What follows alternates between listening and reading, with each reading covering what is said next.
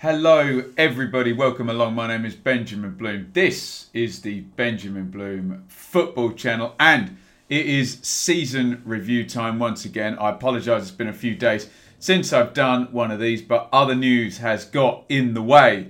We have been working our way all the way through, look at that, 16 championship season reviews done. This is number 17 and today we will be looking at Bristol City, as I say on all of these season reviews. I come from a position of respect. I am, of course, an outsider. I do not support Bristol City. So this is my view of how their season went.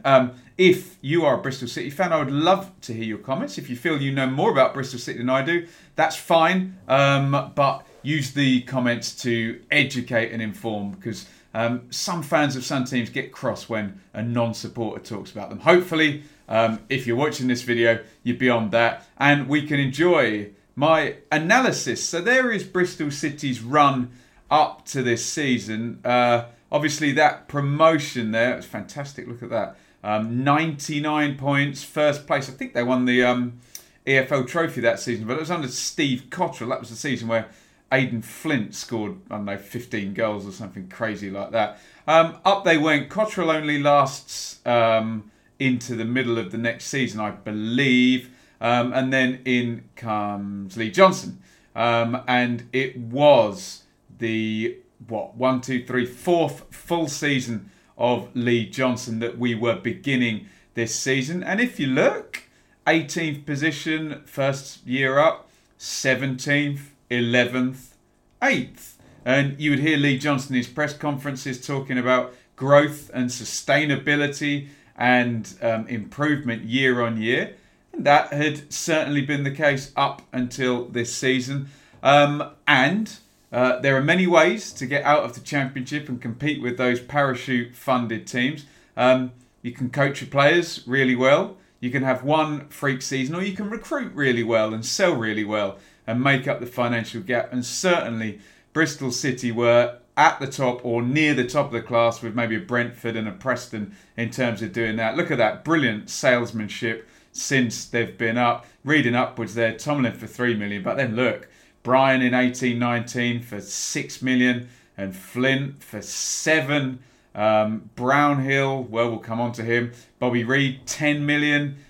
Codger, 11. Lloyd Kelly and Adam Webster will come on to both of them, raising huge sums of money by recruiting players. Well, I suppose Lloyd Kelly and Bobby Reid, did they come through, both of them? I know Lloyd Kelly did, but good recruitment and then selling on, or even, as I'm saying right now, bringing players through and selling them on. They did that very, very well. That was the team from the previous season. You can see names in that team that are not going to go on to finish this season. Mayemper in goal. Hunt not so much really. Maybe that's not fair. Webster's going, isn't he? Kelly's going. Pack is going. Brownhill's going. Vyman's going to end up front. Matty Taylor is going out on loan, isn't he? Jeju, did Johnson ever really trust him? So you can see from the end of the 18-19 season to the end of this season, a lot of that team, and okay, that is who scored, kind of generated 11 highest appearances and best performing. But you take my point that the team that ended the 18-19 season is going to get really quite unceremoniously broken up. Adam Webster into the Premier League and Lloyd Kelly for huge fees. Mo Isa goes down a level to Peterborough. Marlon Pack, that was an interesting one because he was the captain. 28, good age, not a huge transfer fee. So you can see some influential players coming out. But you can now see why. And let's read from the bottom up. Pereira on loan, right back, wing back.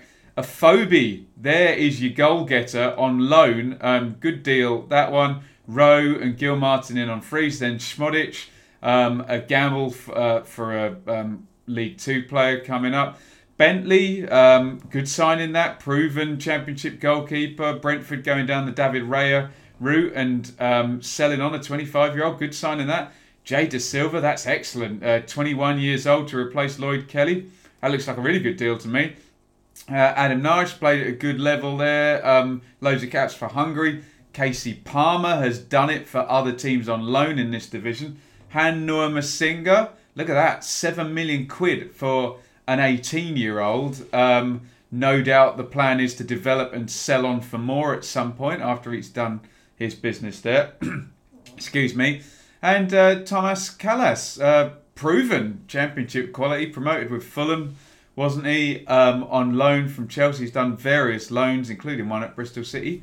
So you look at the start of the season and you think, okay, really nice recruitment. Can Lee Johnson meld that into a team? It doesn't start well. If you want to see my take on Bristol City through the season, I think I got to them 3 times, and there is the first one there. Opening day, but hey, Leeds were far and away the better team, and a 3-1 victory for them. But there is the results up until the 7th of December, and which you can see there, only 3 defeats in there. Lots and lots of draws, but in the main, a very, very good start to the season. Just not losing.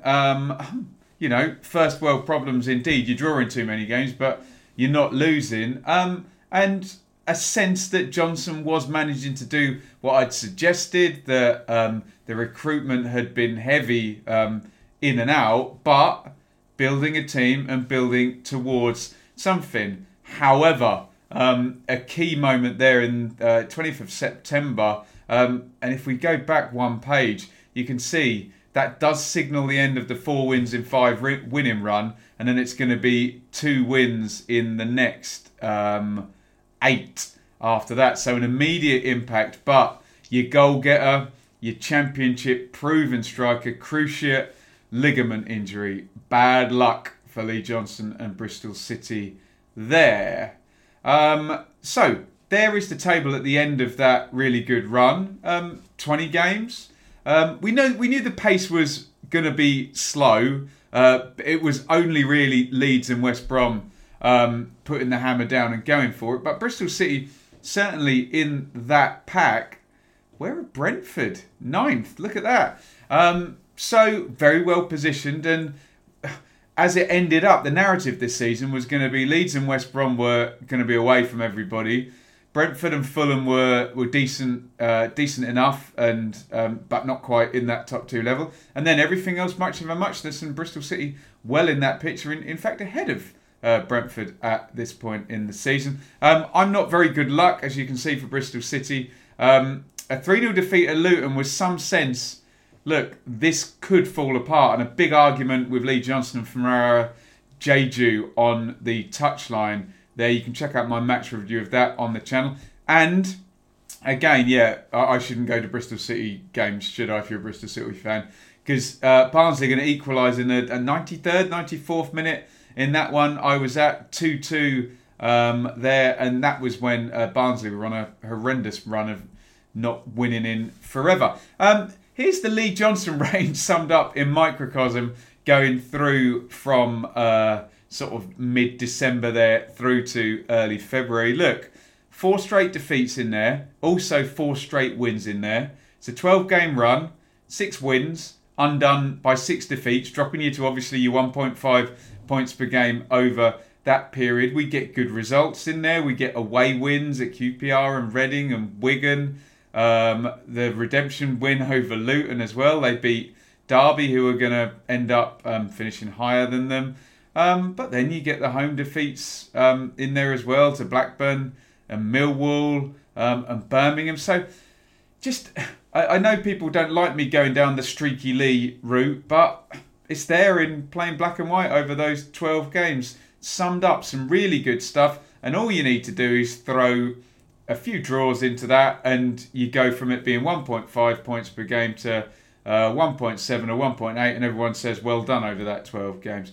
That puts Bristol City just outside of those playoff positions. We're coming up to lockdown now, I think a few more games, but still you can see my narrative playing out. Leeds hadn't gone crazy at this point with their winning streak, but you can see the top 4 are decent. Forest are keeping pace at this point. Everyone else stick together a run for those last 14 games for Bristol City, and you're 100% going to be in the playoffs, and you've got a chance, haven't you? We should mention that during that run, Josh Brownhill is going to go out to Burnley to the Premier League. As ever, I always say, sell. That's fine. It's okay to sell as long as you replace and retool and redevelop, and Bristol City have been good at that. So still another key player going out. They do, Steve Lansdowne, Mark Ashton do back Lee Johnson, and Naki Wells, who is proven goal scorer. I think he ended up with 20 for both his clubs this season. In he comes from Burnley. He'd been on loan at QPR. So the goals that were taken out by Afobe, obviously a gap between September and January for that transfer, but they are replaced, aren't they? So maybe Johnson, maybe we can cite the Afobe loss between September and December, but a goal scoring forward put in there in replacement. However, there it is, Johnson's last stand there. Straws breaking camel's backs. Insert whatever cliche you want to there. Look at that, 7 defeats in 9. A couple of draws in there against Millwall and Fulham, against teams that finish, well up the table in Fulham's case, and in the top 8 in, I think the top 8 in Millwall's case as well. Some difficult games in there. Look, Forest in there, Cardiff finishing the playoffs, West Brom and Leeds. In fact, it's a very difficult run, actually, when you read through it. Leeds, West Brom, Millwall, Fulham, Forest and Cardiff in there. But it is what it is, and it wasn't that run necessarily that facilitated what's about to happen, but the fact that that run drops Bristol City down 55 points, 5 games to go, 9 points off Cardiff, who have at that point gone on a big surge. Preston have dropped away. Millwall have pushed on. Swansea are going to surge their way into the playoffs. And Bristol City are left watching everybody else, with the owners knowing that Lee Johnson is now completing 4 years. They're not going to get in the playoffs, and his time was up. There is my video. You can check out my thoughts at the time on Lee Johnson being fired. Out he goes on the 4th of July. Whatever you think of that decision, good, bad, indifferent, let me know. But the 4 years was up. Dean Holden comes in to take what we think is going to be temporary charge, and a little splurge, bang bang, wins over Hull and Borough. And is there going to be an unlikely playoff charge? Well, I mean, there could have been. You can see a key defeat there at Swansea, who are ultimately going to make it in there. It would have needed a Streaky Lee type 4 wins and a draw in 5 type run.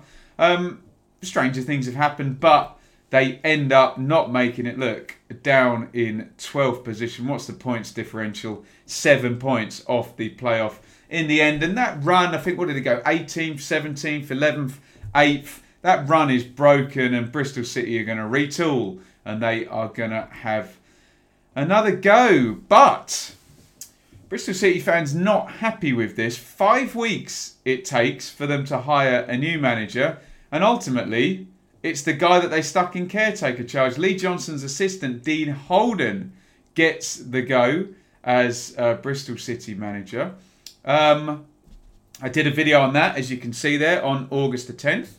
You can argue it both ways. You can say, if your glass is half empty, it's not very creative, he's not very experienced, it needs a bigger name, it needs new ideas, he's been there, he was the assistant to the guy who you've just fired. So if your glass is half empty, you can argue that. If your glass is half full, it's probably quite cheap. It's continuity. They've brought in the 2 England representatives whose names I've forgotten, who someone will remind me in the comments to help him.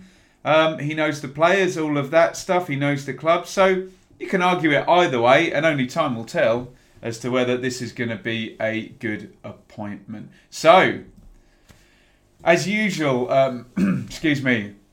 with my season reviews, I've put some bullet points down as to some reasons for what you would probably deem a failed season, given a drop from 8th down to 12th, a manager fired. I suppose that goes in the books as a failed season. Bristol City fans would have wanted to go obviously up from 8th either into the playoffs or certainly in a, at least 7th and challenging for the playoffs, one place off. But that didn't happen.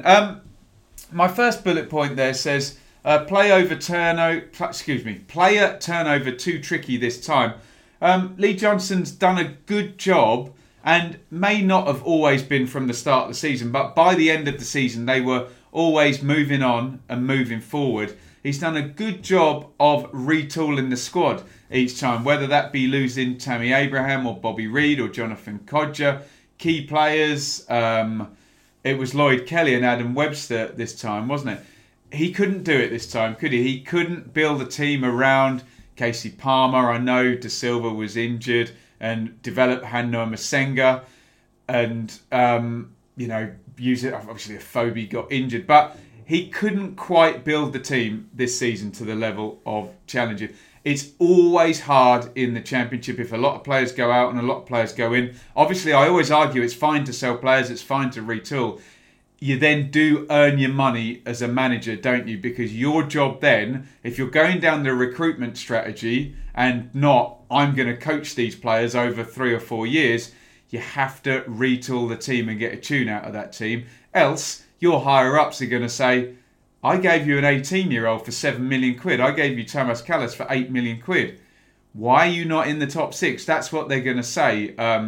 Given the lightning in a bottle way of getting out of the Championship, I'm going to coach the players, or the recruitment one. He didn't get the recruitment one right, did he? I've put the next one, Afobe, Pack and Brownhill losses. Obviously, through the season, players that he thought maybe he was relying on. Look, I don't know what happened with Pack. I'm sure there's a Bristol City fan that will tell me in the comments, but he was the captain last year. He's out. Webster and Kelly, we can add to those losses, but they frankly happened, really before. I suppose Webster was in August, wasn't it? The Afobe loss was a big one. Okay, we can mitigate that by saying, well, Wells came in January, but you did lose a goal scorer between September and December, which did coincide with a bad run. And Josh Brownhill obviously going out in January. Although we'll look at that in the next point and the tricky fixtures. But I think he lost players during the season and found it too hard to cope with that. The Johnson's reign runs its course narrative. Maybe it did. Maybe Lee Johnson's peak was 8th position last season. And yeah, I feel a bit badly saying it when we look at that hard run, but I think that hard run kind of is the proof in the pudding, isn't it? Because he'd got to a point where when the chips were down, and it did get to, who was it? Fulham, West Brom, Cardiff, Millwall, Leeds, all in that run. They had a terrible run. They won 2 in 9, and Lee Johnson lost his job, and they were too far from the playoffs. Maybe that was his Everest there, and it is the sign of a mid-table team that when they come up against a run of upper teams, well, go figure, they lose the games, don't they? And that was what happened. So maybe Lee Johnson's reign runs its course, and after 4 years, they need a new face to take them from 8th place and into the playoffs, where certainly the investment in the stadium and the recruitment would lead you to believe they would want and maybe expect to be, especially given you're signing 8 million quid centre-backs and 7 million quid midfielders, albeit, I will caveat that by saying funded by excellent recruitment. Where next? Well, I thought it was going to be, we've got ourselves into 8th place in the Championship. We've got a nice stadium. We've got money in the bank from good recruitment. We've got a good squad containing a highly rated Chelsea left back. Developed someone like Casey Palmer, Naki Wells, a goal scorer. Your 18-year-old 7 million quid midfielder. Your 8 million quid centre back. I thought it might be now. Right, here comes Chris Hughton. Here comes Mick McCarthy. Safe pair of hands. It might be pragmatic, but if you give one of those guys, Steve Bruce, Mick McCarthy, Chris Hughton, okay, some people might think it's old hat, but if you give them that job, Will it be swashbuckling, entertaining football? Maybe not. But will it be up from 8th to 6th or 5th? Possibly it will. So I thought it might be that. But no, Dean Holden. I mean, it could have been a European, Graham Potter from Östersund's type appointment. It could have been, someone coming in from the lower divisions and doing something there. Who knows? But no, Dean Holden. So that is where they are going next. So look, let me know your thoughts on Bristol City's finish. Obviously, this video is most likely to attract Bristol City fans. But we know we have a lot of well-read general championship fans. So get your comments in. As I said, you may well know more about this subject than me. So please use the comments to either educate me or other commenters and give your view, which we would all love to hear if it's worded in a civil manner. It doesn't always have to be a debate on YouTube where there's a winner and a loser and, I'm going to out Ben for getting something wrong. Educate me, get involved. Let's have a discussion. And if the tide rises, everyone gets a little bit smarter. I get a bit smarter and I can provide better content where you won't want to take me down. But hey, look, some people do just want to sit on YouTube and, I'm going to take this guy down. There we go. Whatever. But hopefully you can see that I've spoken in good faith, tried to analyse Bristol City and tried to, as you can see on the screen there, put up some ideas as to why their season went the way it did, which would, as I say, given the progression in the previous seasons, be construed as a step backwards. Anyway, enough there on Bristol City.